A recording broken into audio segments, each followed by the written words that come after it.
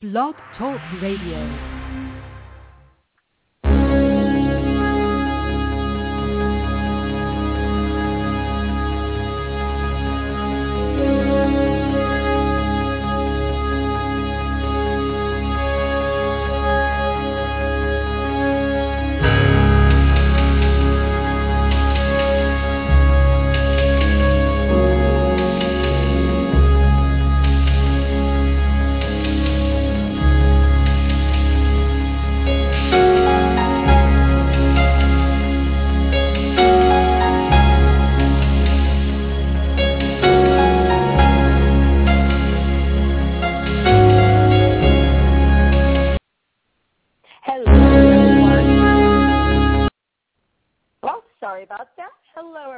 Welcome to NetIP Spotlight, Live Your Potential, where we invite guest experts to speak on a variety of trending topics that matter to you. I'm Jasbina Ahluwalia, your host, and I want to warmly welcome you to our show this evening. I know everyone's crazy busy these days and appreciate you investing your valuable time in joining us this evening. To give you a lay of the land, our guest speaker and I will be discussing his insights for about 15 to 20 minutes. And I'd like to give everyone a heads up that after the discussion between our guest speaker and myself, you'll have the opportunity to ask him any questions which you may have. So with that said, let's jump in. Today's guest speaker is Rajiv, Satyal, a stand-up comedian. He's a University of Cincinnati engineer and former P&G marketer who has his own show at the Hollywood Laugh Factory every Wednesday at 8 and performs regularly at all the major comedy clubs in L.A. He co-founded the world-touring Make Chai Not War, a stand-up show that traversed 7 Indian cities in 2012, sponsored by the U.S. State Department. Rajiv has garnered 3 million-plus YouTube views, performed on 3 continents, and has been featured on NBC, NPR, Nickelodeon, FX, Netflix, and Pandora, as well as in the Wall Street Journal, Advertising Age, the Huffington Post, India Abroad, and the LA Times.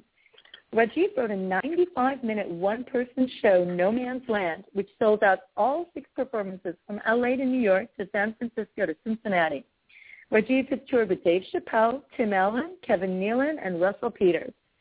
Rajiv named his alma mater's online radio show, Bearcast, launched and managed the Miss India America's career, and has spoken to audiences from Fortune 50 companies to NFL players on innovation, diversity, and personal branding. He runs a consulting business called the Standpoint Agency, which helps marketers generate insights for their brands. Welcome to the show, Rajiv. Thank you for having me on. I had no idea my bio read that long. It's impressive. I think it's completely impressive, and it's interesting for our audience to see. I think the diversity of your experience here really gives a flavor. So tell us about your path to becoming a stand-up comedian.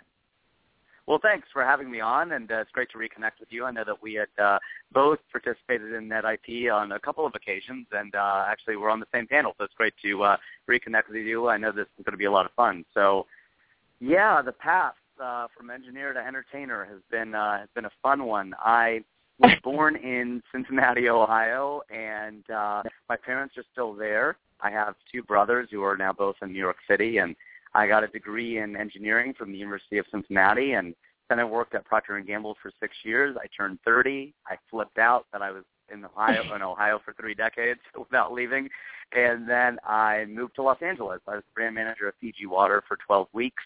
I jumped ship, and I've been doing stand-up comedy for 12 years total, 8 years full-time. Wow. So tell us a little bit more about the jumping and then where you are today. I know our listeners are going to be fascinated by this. So tell us about leaving your corporate job and getting on stage and doing your comedy. Tell us a little bit more about that. I know from that panel you've got some fascinating stuff. So share.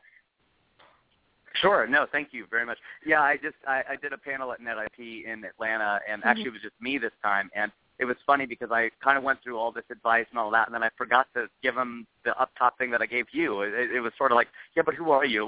What did you do? Like, how did you get here? So I wanted to make sure I didn't make that same mistake. But at any rate, well, I mean, I think the first thing I did, there are a few inflection points. I mean, And they're illustrated through the questions that I get from people a lot, which are, when did you realize you were funny? When did you realize you want to be a stand-up comic, get into it? And then when did you, make the leap into full-time? So it seems like those are sort of the four questions that I get a lot. And I realized I was funny when I was 9 in 3rd grade, and I wanted to do stand-up really only a couple of weeks before I did it. My brother found an article in the local paper, and it was called The Funniest Person in Cincinnati Contest. And I entered it, I made the semifinals, and the next year I won it. And I didn't really know that I wanted to be a stand-up comic. Even while I was doing it on the side 4 years in Cincinnati, a lot of my friends were like, are you going to do that for a job? And I was like, no, that's not going to be a job I do. I didn't really think of it that way. It was just sort of an on-the-side passion of mine and all that good stuff. So I did that, and then finally when I was 30, I moved to Los Angeles. And then I made the leap into full-time really only a few weeks after I got here. So that was the deal. Mm-hmm.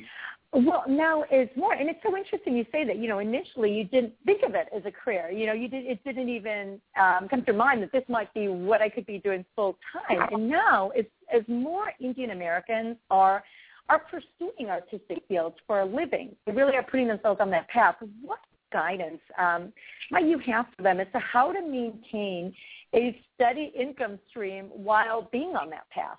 Any tips for aspiring? Go ahead. Yeah, definitely. I mean, having done it and the fact that I'm doing it now, I think it's getting easier now. It's not easy, but it's easier now because, when someone like Russell Peters went into it, and obviously he's from Canada, but he went into it in 1989. I mean, you could imagine the guts it must have taken for him to talk to his parents about being a stand-up comic in 1989. And when he released his special, when he's in the white shirt, and the one that really went viral and put him on the map in 04, 05, he had been doing stand-up for 14 years at that point. And I don't think a lot of people realize that. I think a lot of people with comedians especially, or even actors, like, oh, you're just a natural. You just get up there and do it. It's like, no, it's like they say, it's overnight success after 14 years or overnight success after 30 years. Like, all of a sudden, you're like, oh, where did this person come from? It's like, no, I've been here. You guys just got here. I've been on the come grinding for years. Where have you been? Yeah. Okay.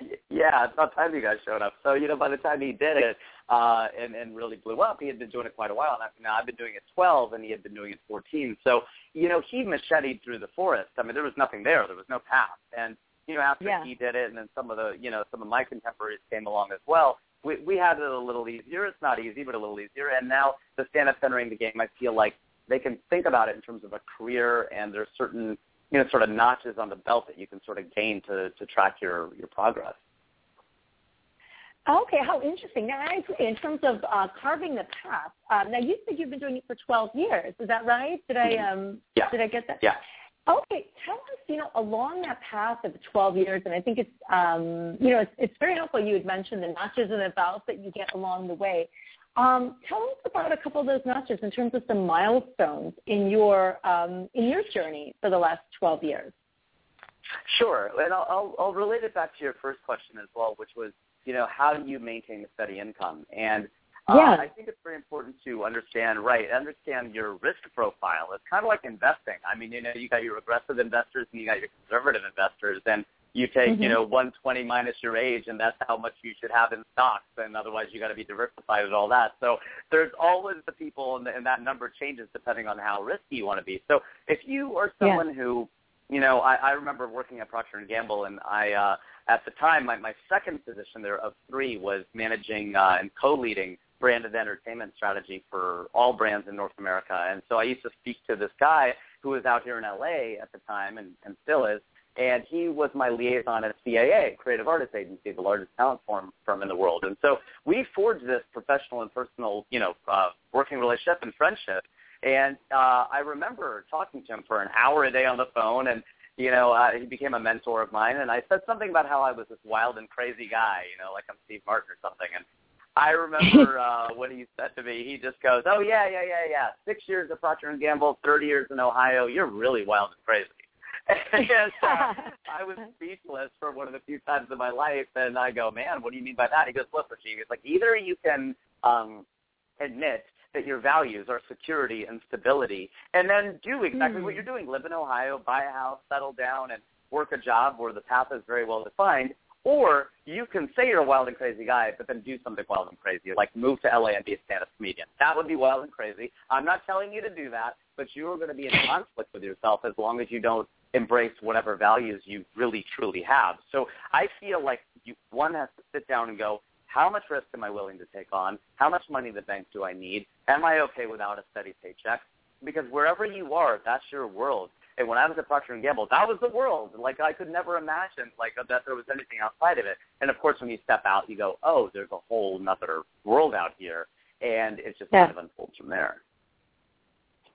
Oh, that is very interesting. And there was a mentor in corporate. That was a mentor that you had in your corporate life who actually noticed that. Did I get that right? Or say that one more time. That was a mentor you had in your corporate life then, who had had that insight and kind of there was a mentor from your corporate life who pointed that out. Yeah. Am I getting that right? Yeah, that's definitely right. Definitely right. Mm-hmm. That's correct. But he was out here in LA working in entertainment, but then, on the corporate side of it. So he straddled both worlds of corporate and entertainment. And so, yeah, his advice is particularly salient.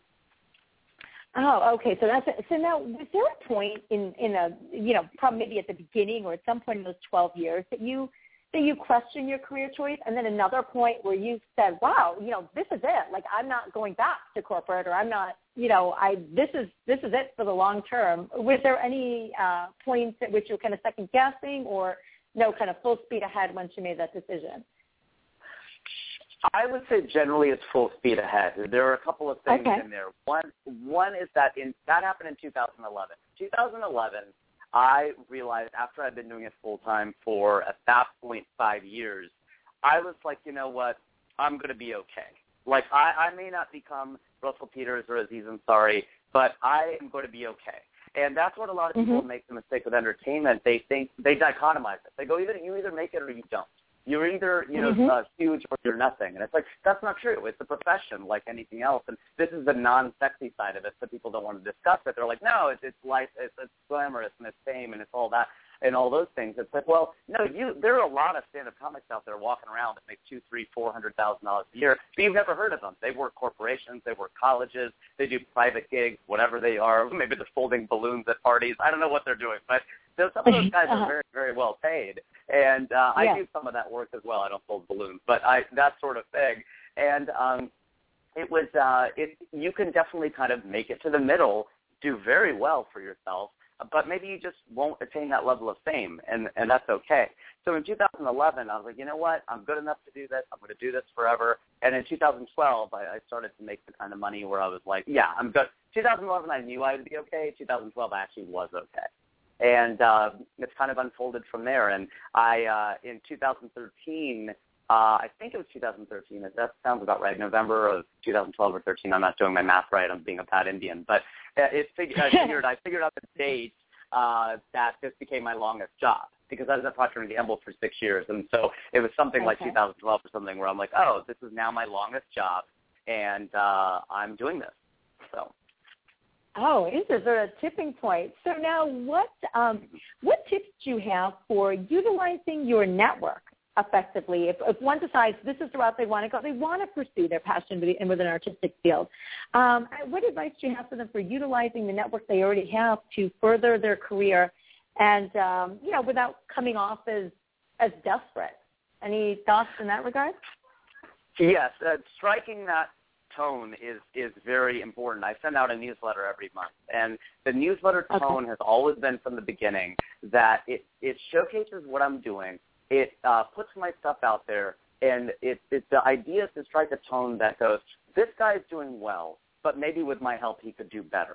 And I think that's generally the tone you want to take with anything. I mean, even when you apply to grad school or business school or whatever, isn't that kind of what you're saying? Hey, I'm doing all these things without Harvard or without Stanford or without USC, but with you, the two of us together, imagine what we could do.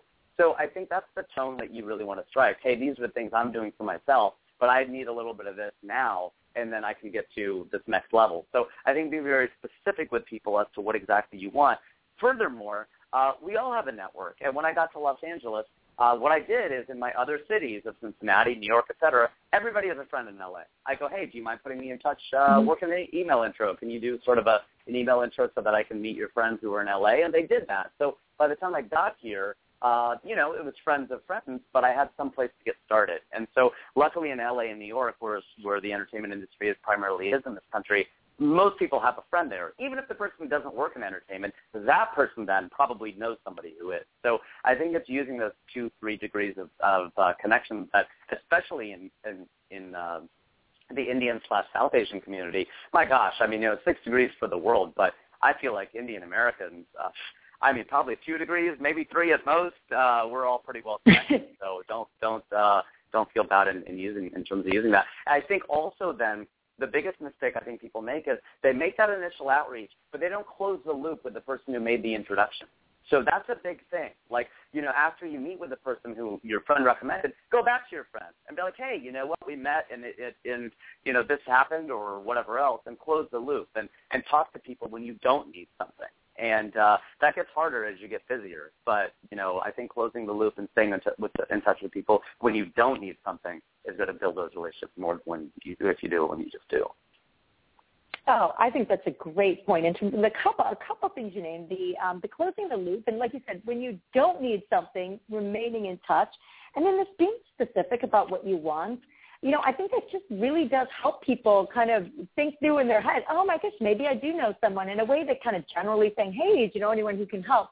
Kind of people are like, well, think about it. I don't know. But being specific really jogs people's, minds. And I love it. You don't have to kind of narrow yourself to, well, who do I know who works in the entertainment industry? Because like you said, there's so many touch points. Someone could be like, in corporate and their friends and their colleague and their girlfriends and their whatever is connected. So I love those points. I really appreciate you sharing your insights with our listeners, Rajiv. I want to give any last thoughts or, take-home message that you'd like to share with our listeners before we jump into the Q&A and let them have a chance to ask you some questions. I do a lot of personal branding work with people, and, it's something that it kind of is in the comedy space but doesn't necessarily have to be. And so I've got a series of questions and points for people to think about and all that sort of stuff, way too broad to cover here. But one of the things to think about to start with is to figure out what you are. I think that's a big question, like to go, what am I? And, that's a big thing. Like, are you a comedian? Are you an actor? Are you an engineer? Are you a marketer? Are you a politician? And there are a couple of quotes about that. You can be, there's a quote that says you can be anything, but you can't be everything, which I love. And there's one that's even more empowering, which is you can be everything, just not everything all at once. And so you could have these different phases of your life where maybe you're a businessman and then you're an entertainer, then you're a politician. A lot of people have done that. Arnold Schwarzenegger did that sort of thing, whatever. So I think realizing that you don't have to do it all at once, but working on getting something, defining yourself through things that you do, tangible accomplishments that you can hang on your wall or put on a resume and point to it and go, I did that, instead of just going, well, I'm a comedian. Well, guess what? Comedians tell jokes. Well, I'm a writer. Well, writers write, and they write every day. If you're not writing every day, you're probably not a writer because we're compelled to do it. And it's an important thing to do, So I think, again, pointing to the tangible accomplishments and actually doing something about it, even if it's small, even if it's a very small thing, doing one small thing is better than thinking 10 things that don't get done. I love it. Planning to do the 10 things, but just getting it done. Okay. Well, thank you so much. And I want to give everyone a chance to ask your questions. So, everyone, now's your chance to ask Rajiv any questions you might have. And I'd like to remind you, if you have a question, please go ahead and press 1, and we'll take your question.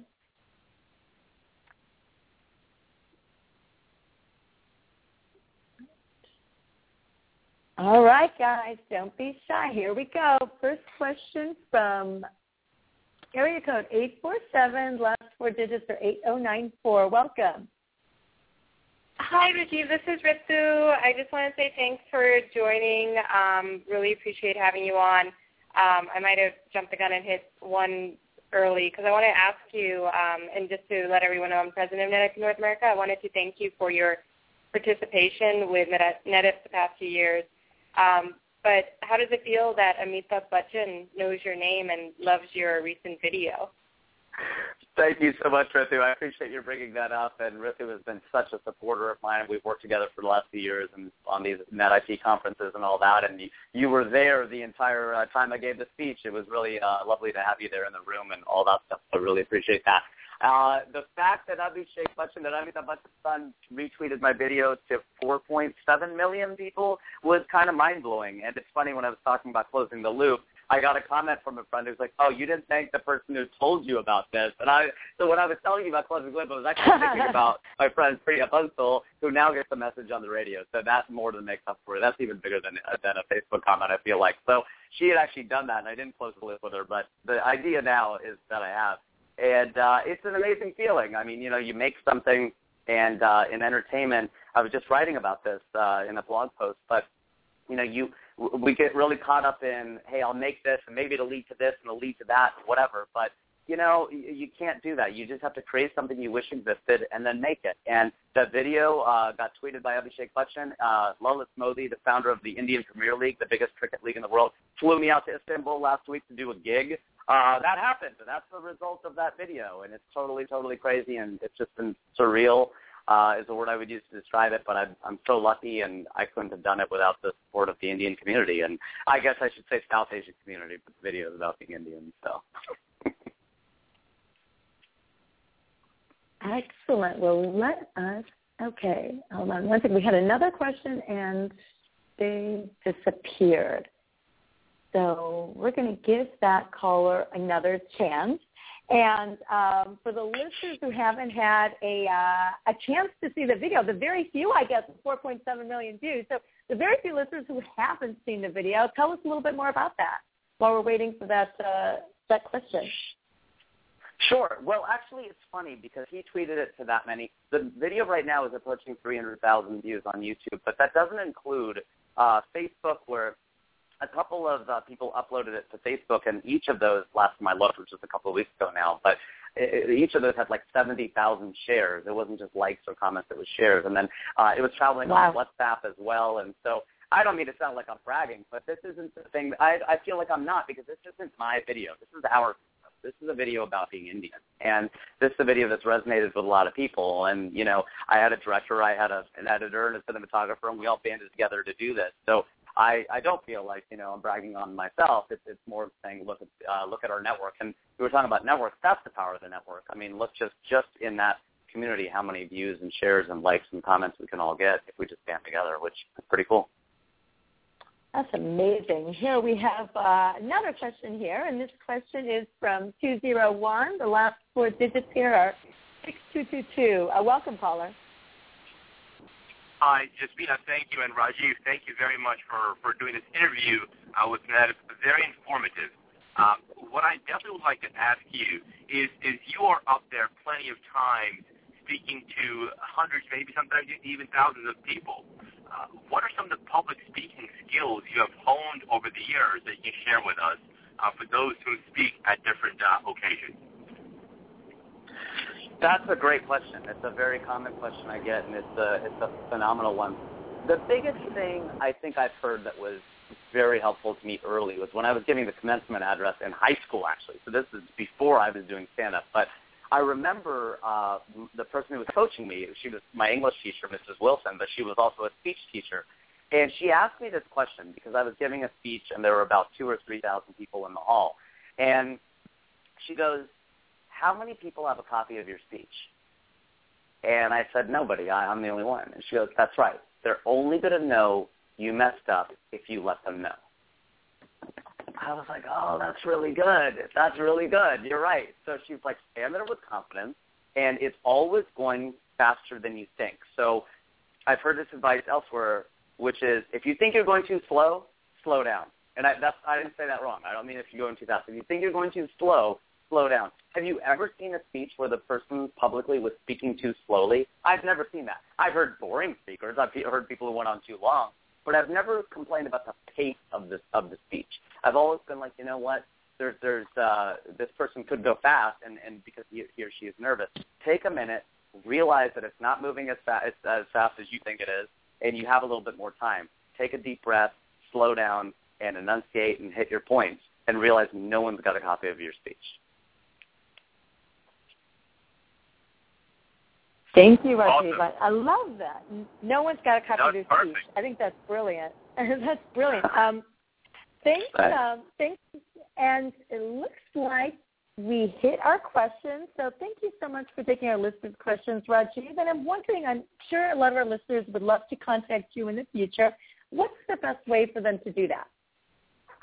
The best way is @FunnyIndian. I'm @FunnyIndian on Twitter, Instagram, Facebook, etc. They can also go to my website, funnyindian.com. Does redirect to RajivSatyal.com, which is just my name, so RajivSatyal.com.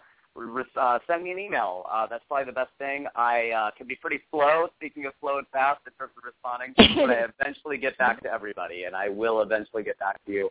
Let's see if we get more emails than phone calls. But I think I'm always happy to follow up with people and respond to them. And that's because the people, have helped me, Russell Peters, Kevin Neal, and the different people who are in the game. They've always had time to talk to me and give comedians advice and, not just comedians, actors, and everyone else. So, just want to pay it forward. Thank you so much, and thanks for your generous offer in that regard as well. Everyone, in case you joined us late and would like to share the show with people in your life, I'd like to remind you that a recording of today's radio show will be sent out. I appreciate you hanging out with us, and make sure to join us for next month's show. Good night, everyone.